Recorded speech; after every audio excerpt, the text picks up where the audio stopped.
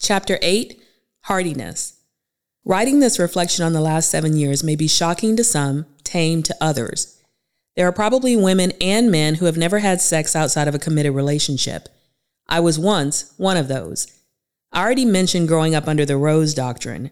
I'd accepted it without question. Certain purity would lead to marital bliss.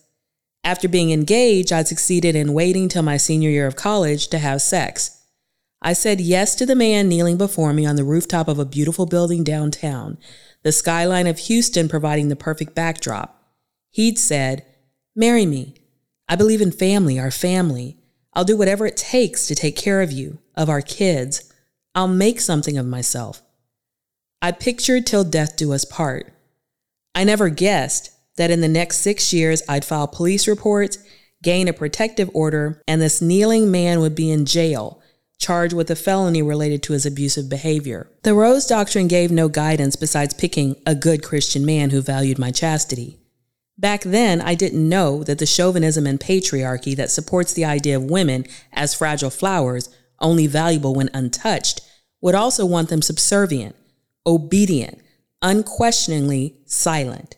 It would want them harnessed to whatever square of land allotted, choiceless, voiceless. Divorce, the first and the second, not only meant a change of title, but a reclaiming of my power, my sexuality, my freedom. Exploring for the first time at 43 what many explored in their 20s, sexual expression, flirtatious freedom from repression. I married and soon became a mother of twins. Parenthood was the focus as it should have been. Still, now that my kids were grown and leaving the nest, I was free to go on my own quest of self-discovery, set my own parameters for fulfillment, and ultimately my own standards for romantic success. I'd been given one barometer, marriage. I'd done that twice, put my all into it twice, poured my faith, money, time, energy, prayers, service, lay my body, brain, and soul on the altar as a sacrifice to I do. But they didn't. They asked me to marry, made the promise to love, honor, cherish, and didn't. The first time I blamed myself.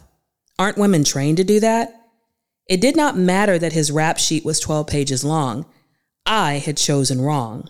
I had missed red flags. I needed to choose better. So I read books, went to church, attended divorce recovery counseling and support groups. I worked on myself exclusively for 1.5 years. And at the end, I had a list on my wall of 10 character traits. Write the vision and make it plain. Qualities like maturity, self-control, great communication skills, respect, great work ethic, responsibility, and more. But not one word about passion, intimacy, affection. Like many women, I took those for granted. Sexual compatibility was a given. If I just did my part, the physical would work itself out. The Rose Doctrine promised that. In 2003, I knew nothing about the 5 love languages, but after my second divorce in 2014 and more therapy, I learned Drew's language was acts of service, and mine, physical touch. His acts of service were appreciated but did not make me feel loved, and my need for physical touch seemed like a spoiled girl's longing for unnecessary luxuries to him. I'd done as I was told, waited almost till marriage, married, had kids, been a good wife and mother. But looking back, it seemed that I had been trained to live by a different set of rules and standards than my husband. I remembered vividly the argument that led to my first divorce, the first time I'd cussed anyone out. "I can't believe you have the audacity to say that you're a great husband." I hurled these words at my mate as I sat on the sofa. It was amazing that 5 years of marriage and 3 years of conflict had come down to this statement. He had no clue what it took to be a good husband, and would never change regardless of how much I said or how much time passed. Suddenly, the choice was clear. "I'm a great husband," he had said. "I just need to keep a job, control my temper, and my language." Wow, how low his standards were. I wouldn't dare say I was a great wife because the house was not immaculate. There were dishes covered in soapy water and bottles in the sink. The twins' toys lay sprawled across the tan carpet decorated with sprinkles of graham cracker crumbs. Hamburger helper served our meals, and I was not the same size or shape he married. How could we define great so differently? If he was a great husband, then we must have a great marriage, and that description of us could keep my side in stitches for weeks. After he made that statement, I'd lost my temper for the first time in my life, and I went off on him for 2 hours, 2 full hours, listing every way that he was not a great husband. I didn't care about his reaction, and I think he was too stunned to even react. His docile, silent wife, who always walked on eggshells trying to keep him happy, was cussing him out, telling him his failures in vivid detail. Great. Marriage was supposed to be great. Love, sublime, commitment, the goal. Although marriage and parenthood definitely gave me a sense of purpose and joy, these last 7 years of being single are where I found my greatest happiness, my thirst for life and personal growth. JJ, Gatsby, Harley, The Muse, San Antonio, and a few others you'll meet were pivotal in that process.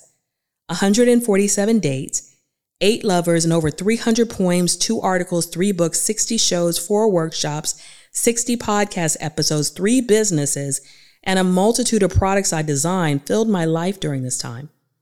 My imagination was bursting, as if somehow leaving behind the traditions, roles, religion, and repression of my youth led to a nexus of unending content.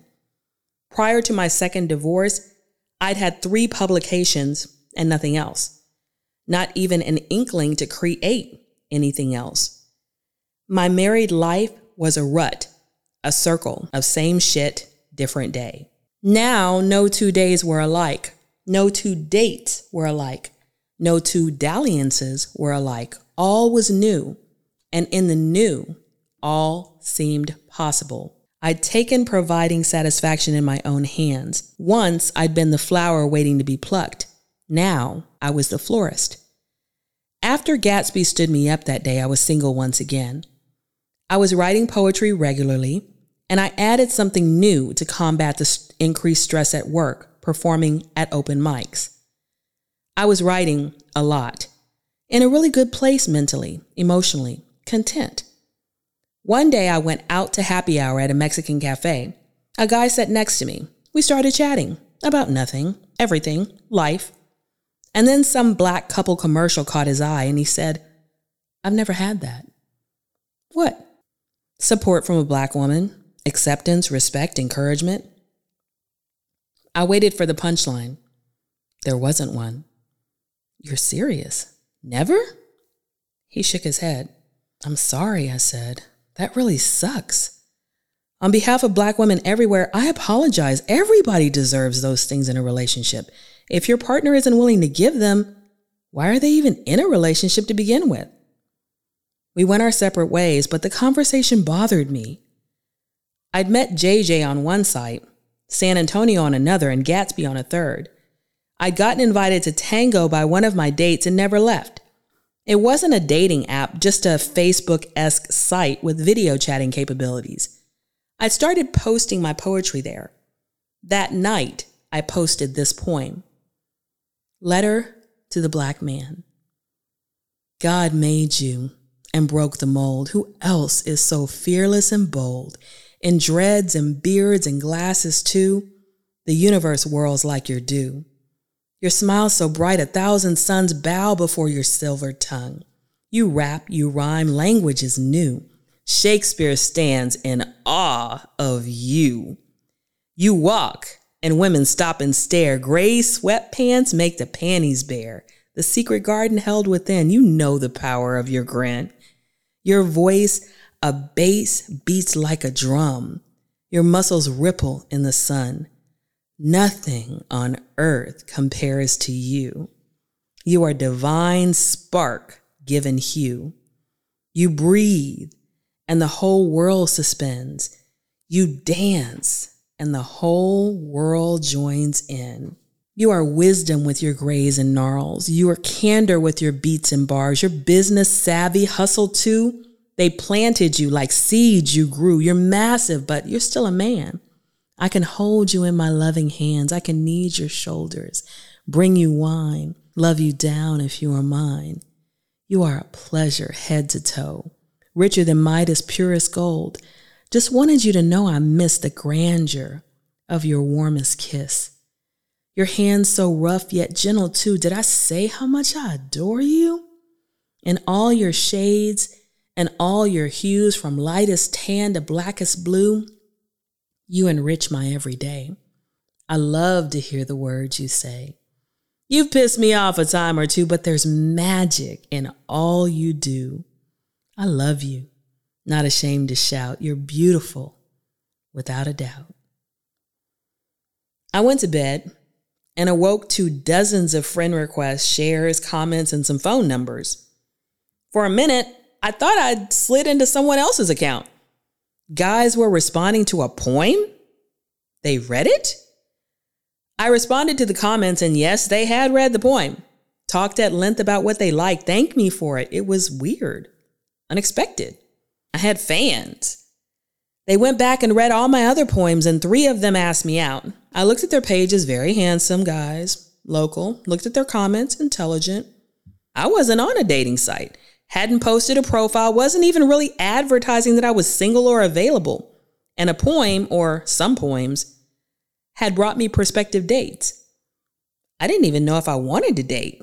I still felt a little like I was trying to purge Gatsby from my system. I still felt absolutely no closure on that debacle that happened when I gave him what he wanted and still got the same result. When people show you who they are, believe them the first time, Maya Angelou said. But after 2+ years of knowing him, I still didn't feel I knew who he was. He was so utterly contradictory. For about a month, I got to know 3 of these fans. I call them my 3 musketeers.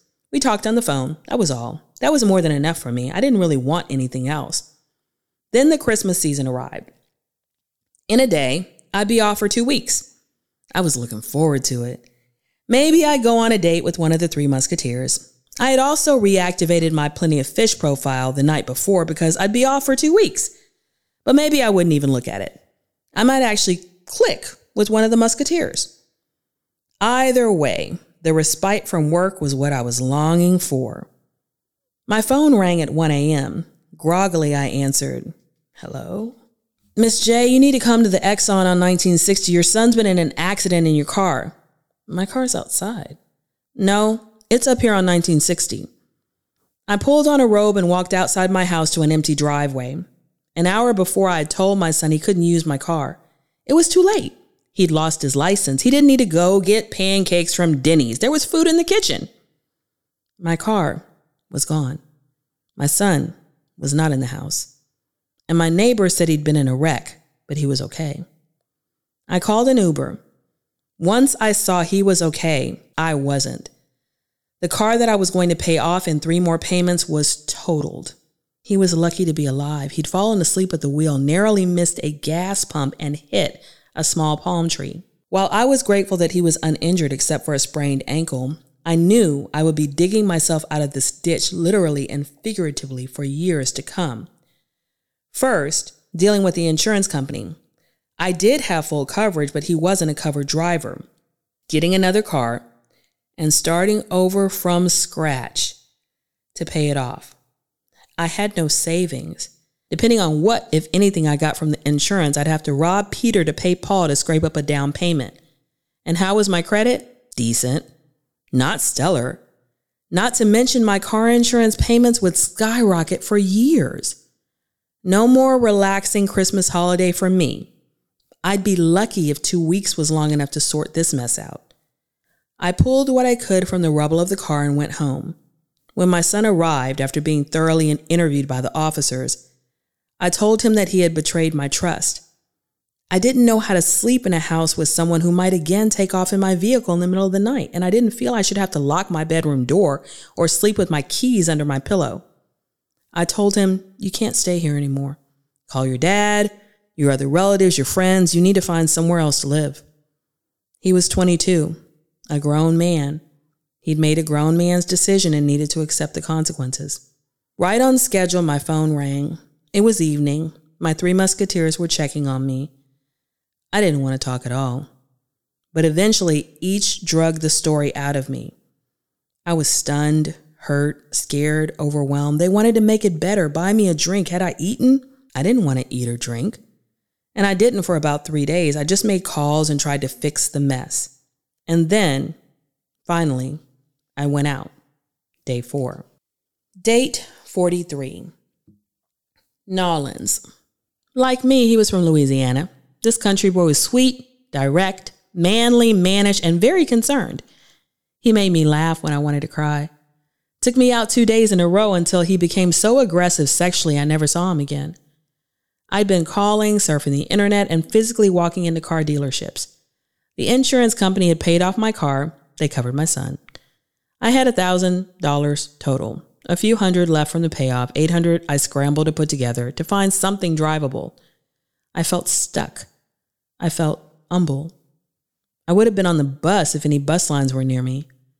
I'd forgotten what it was like to be without a car, for one setback to knock out years of progress. It was humiliating, terrifying, and made me feel more vulnerable than any one event in my life ever had.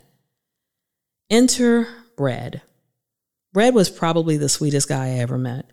I loved talking to him, even more than San Antonio, and that should tell you everything. There was only one problem, well, 2.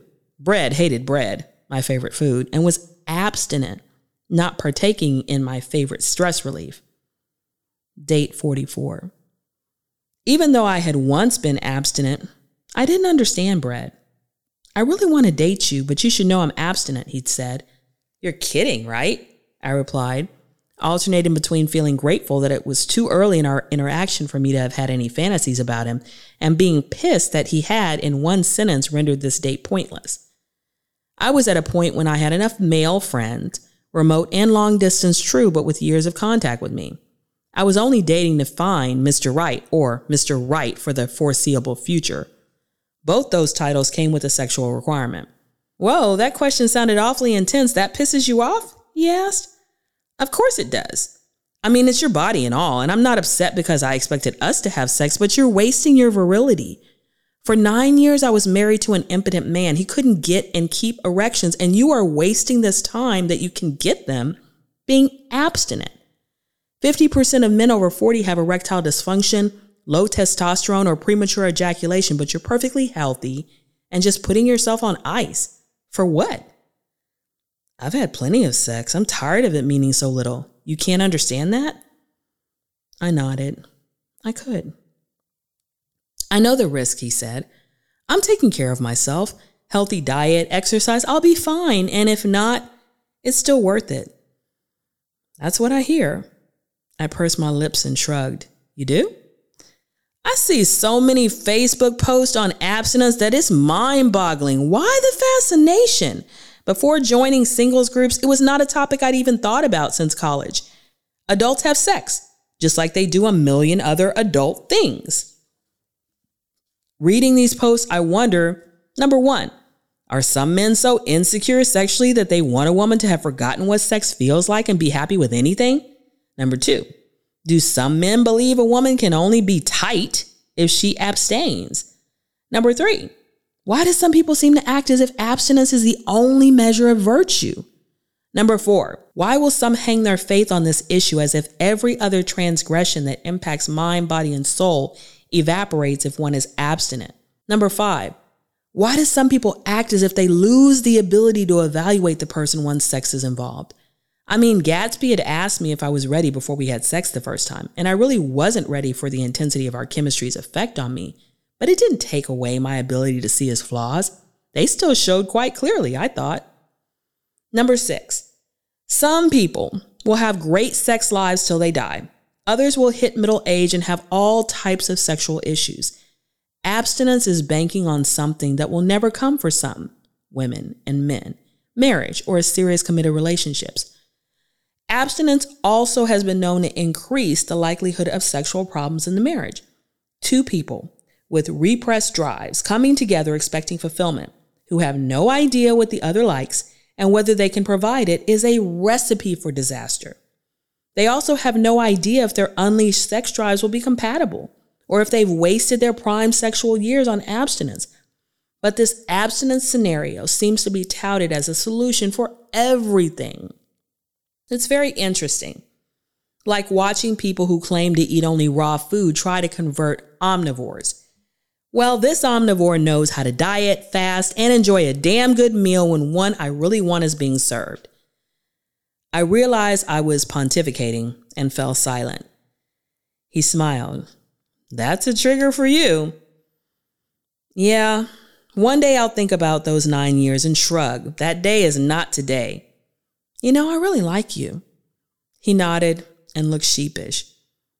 I think this is going to be the first time a woman has told me she doesn't want to see me again on date 1. It usually takes longer. I looked away. It hurt a little.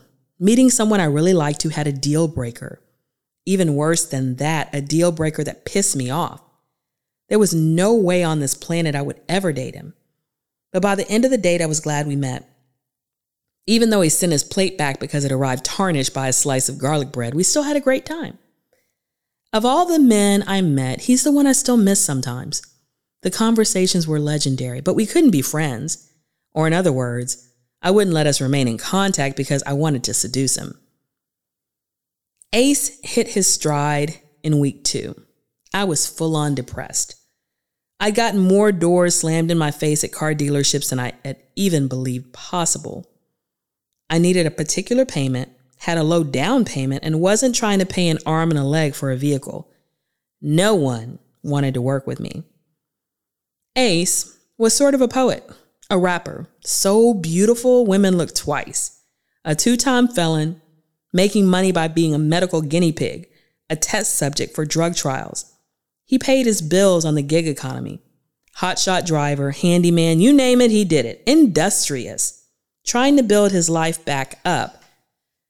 After a stint inside, he was philosophical, fiery, poetic, and utterly magnetic. And young, 32 to my 48. Date 45. Ace and I met at Subway, and I had to be the worst company on the planet at first. Angry, bitter, depressed, quiet, you name it, I was probably it. I hadn't even wanted to meet him. He called, asked where I was. I told him Subway, not thinking it meant anything. And he used the Find Your Friends radar on the app to find which one I was at. Had I been in my right mind, I probably would have freaked out. But I wasn't. I was totally in my emotions. And this beautiful man walked in. I didn't even realize it was him at first because I didn't really believe the picture he'd posted online was him. It didn't do him justice. At all. I had no makeup on. Shorts, a t-shirt, tennis shoes, a cap. He acted like I was Miss America. Raved about my poetry, made me forget that once he jetted off to his next delivery, I was walking home. He made me laugh. And before I walked home, I stopped, took out my phone, and captured my latest fantasy. Fire and ice. He said, "How can I distress you?" I smile. Say, here's what you can do. Start right here, hands on my ass, clothes disappear now. I relax. Take your time so sensually. Dip once, twice, thrice inside of me, then stop and linger, meditate. Traveling fingertips cross my face. Kiss me deeply, then resume. Pull me close, thrust hard, my thoughts consume. Take both hands and palm my chest, knead softly the nipples of each breast. Kiss my neck, moan, grunt, crave more. Flip me over, now explore. Face down, ass up, rhythm resume. My nails dig into pillow plumes. I bite my lip, look back and smile, throw it back, show you my style. I flip over, now I ride, slick thighs, slide, grind, slide. I'm having fun, sex is a game. A bite, a slap, I call your name. We've tried 3 positions, time for 4. Reverse cowgirl or scissor, want more. I'm nonchalant with sex half rate, but great sex, I will fill my plate. Come back for seconds, maybe thirds, till sore and satisfied I purr. You asked what you can do for me, I answered. Now, let's wait and see. Will it get done? I'd like to know. I hope the question wasn't rhetorical.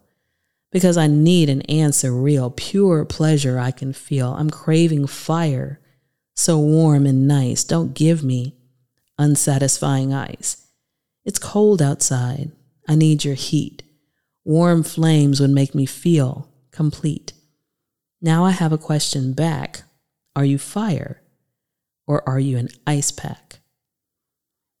He was definitely fire and fun.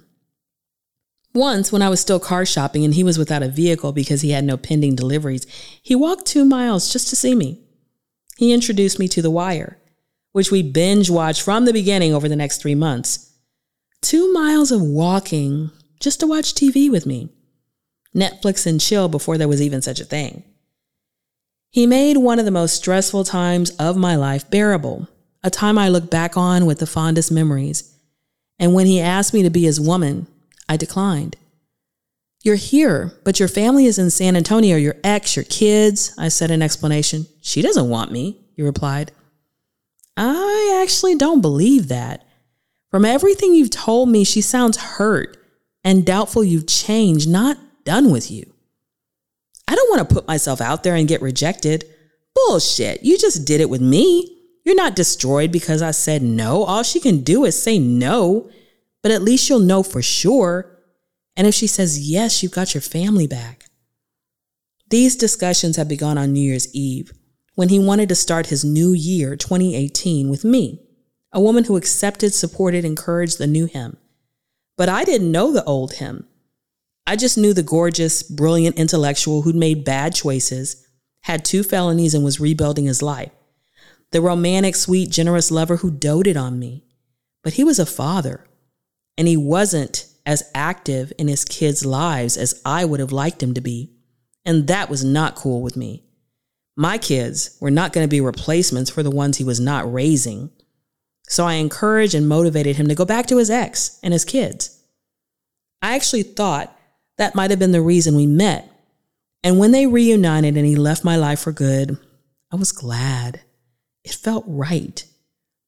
It was spring, love was in the air, and I was alone again. Ace had gotten me hooked on Netflix. I was done with The Wire, and I ran across a new to me series on cable. She's Gotta Have It.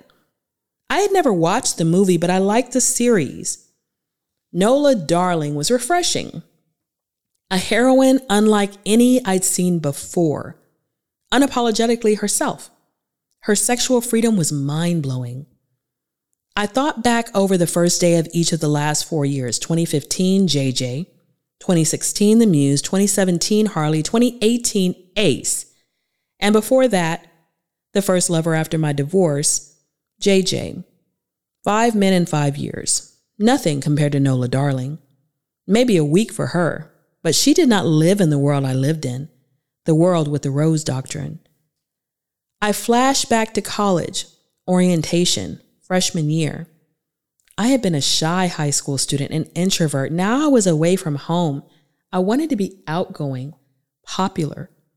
I remember smiling big and introducing myself to anyone and everyone, and suddenly there was a rumor about me. Me, the virgin! Though they didn't know that. I wasn't exactly publicizing it. What was the rumor? I was too friendly. I smiled too big. I must be easy. Since when did a smile and an introduction translate to promiscuity? Apparently in East Texas at an HBCU. Nola Darling never got called easy or fast or promiscuous or told to know her worth in any episode I ever saw. At 24, engaged, I had sex for the first time. What was it like to live in a world where a woman dressed as she wanted, smiled, was friendly, and even sexual, and that was considered okay? I'd never seen that world. When I was a virgin, I was accused of holding out, being a cock tease, solely to try to manipulate and control men. But then later, when I was sexually active, men who weren't sleeping with me, who wanted to date me, were angered that I was single and not abstinent. They wanted to know how long it had been since I'd had sex. Who with? Was he still around? They claimed my being sexual was solely to try and manipulate men. Huh? Damned if I do. Damned if I don't. So early in this dating period, I decided I would not choose to have or not have sex based on some man's, often some stranger's, assessment of what I should do. I was not going to fall into the quicksand of ever-changing rules. You need to be married, in a committed relationship, dating. It couldn't be a first date, but you couldn't have a 90-day rule either. If you were sexually active, dating, talking, that meant exclusivity. I declined it all. My body, my choice. They could think what they wanted and spout off their pronouncements. I had the final say. I'd followed the Rose Doctrine almost to the letter, and it hadn't paid off. So now, I was a lawgiver when it came to my body. Now my body count was up by 5, with no engagement in sight. But I wasn't looking for a ring, a marriage certificate, or a new last name now. Marriage was still appealing. Maybe the third time's the charm, the ideal final destination. But now, the lesson seemed to be Lesson 8. Enjoy the journey. Eat the fruit, drink the wine. Carpe diem.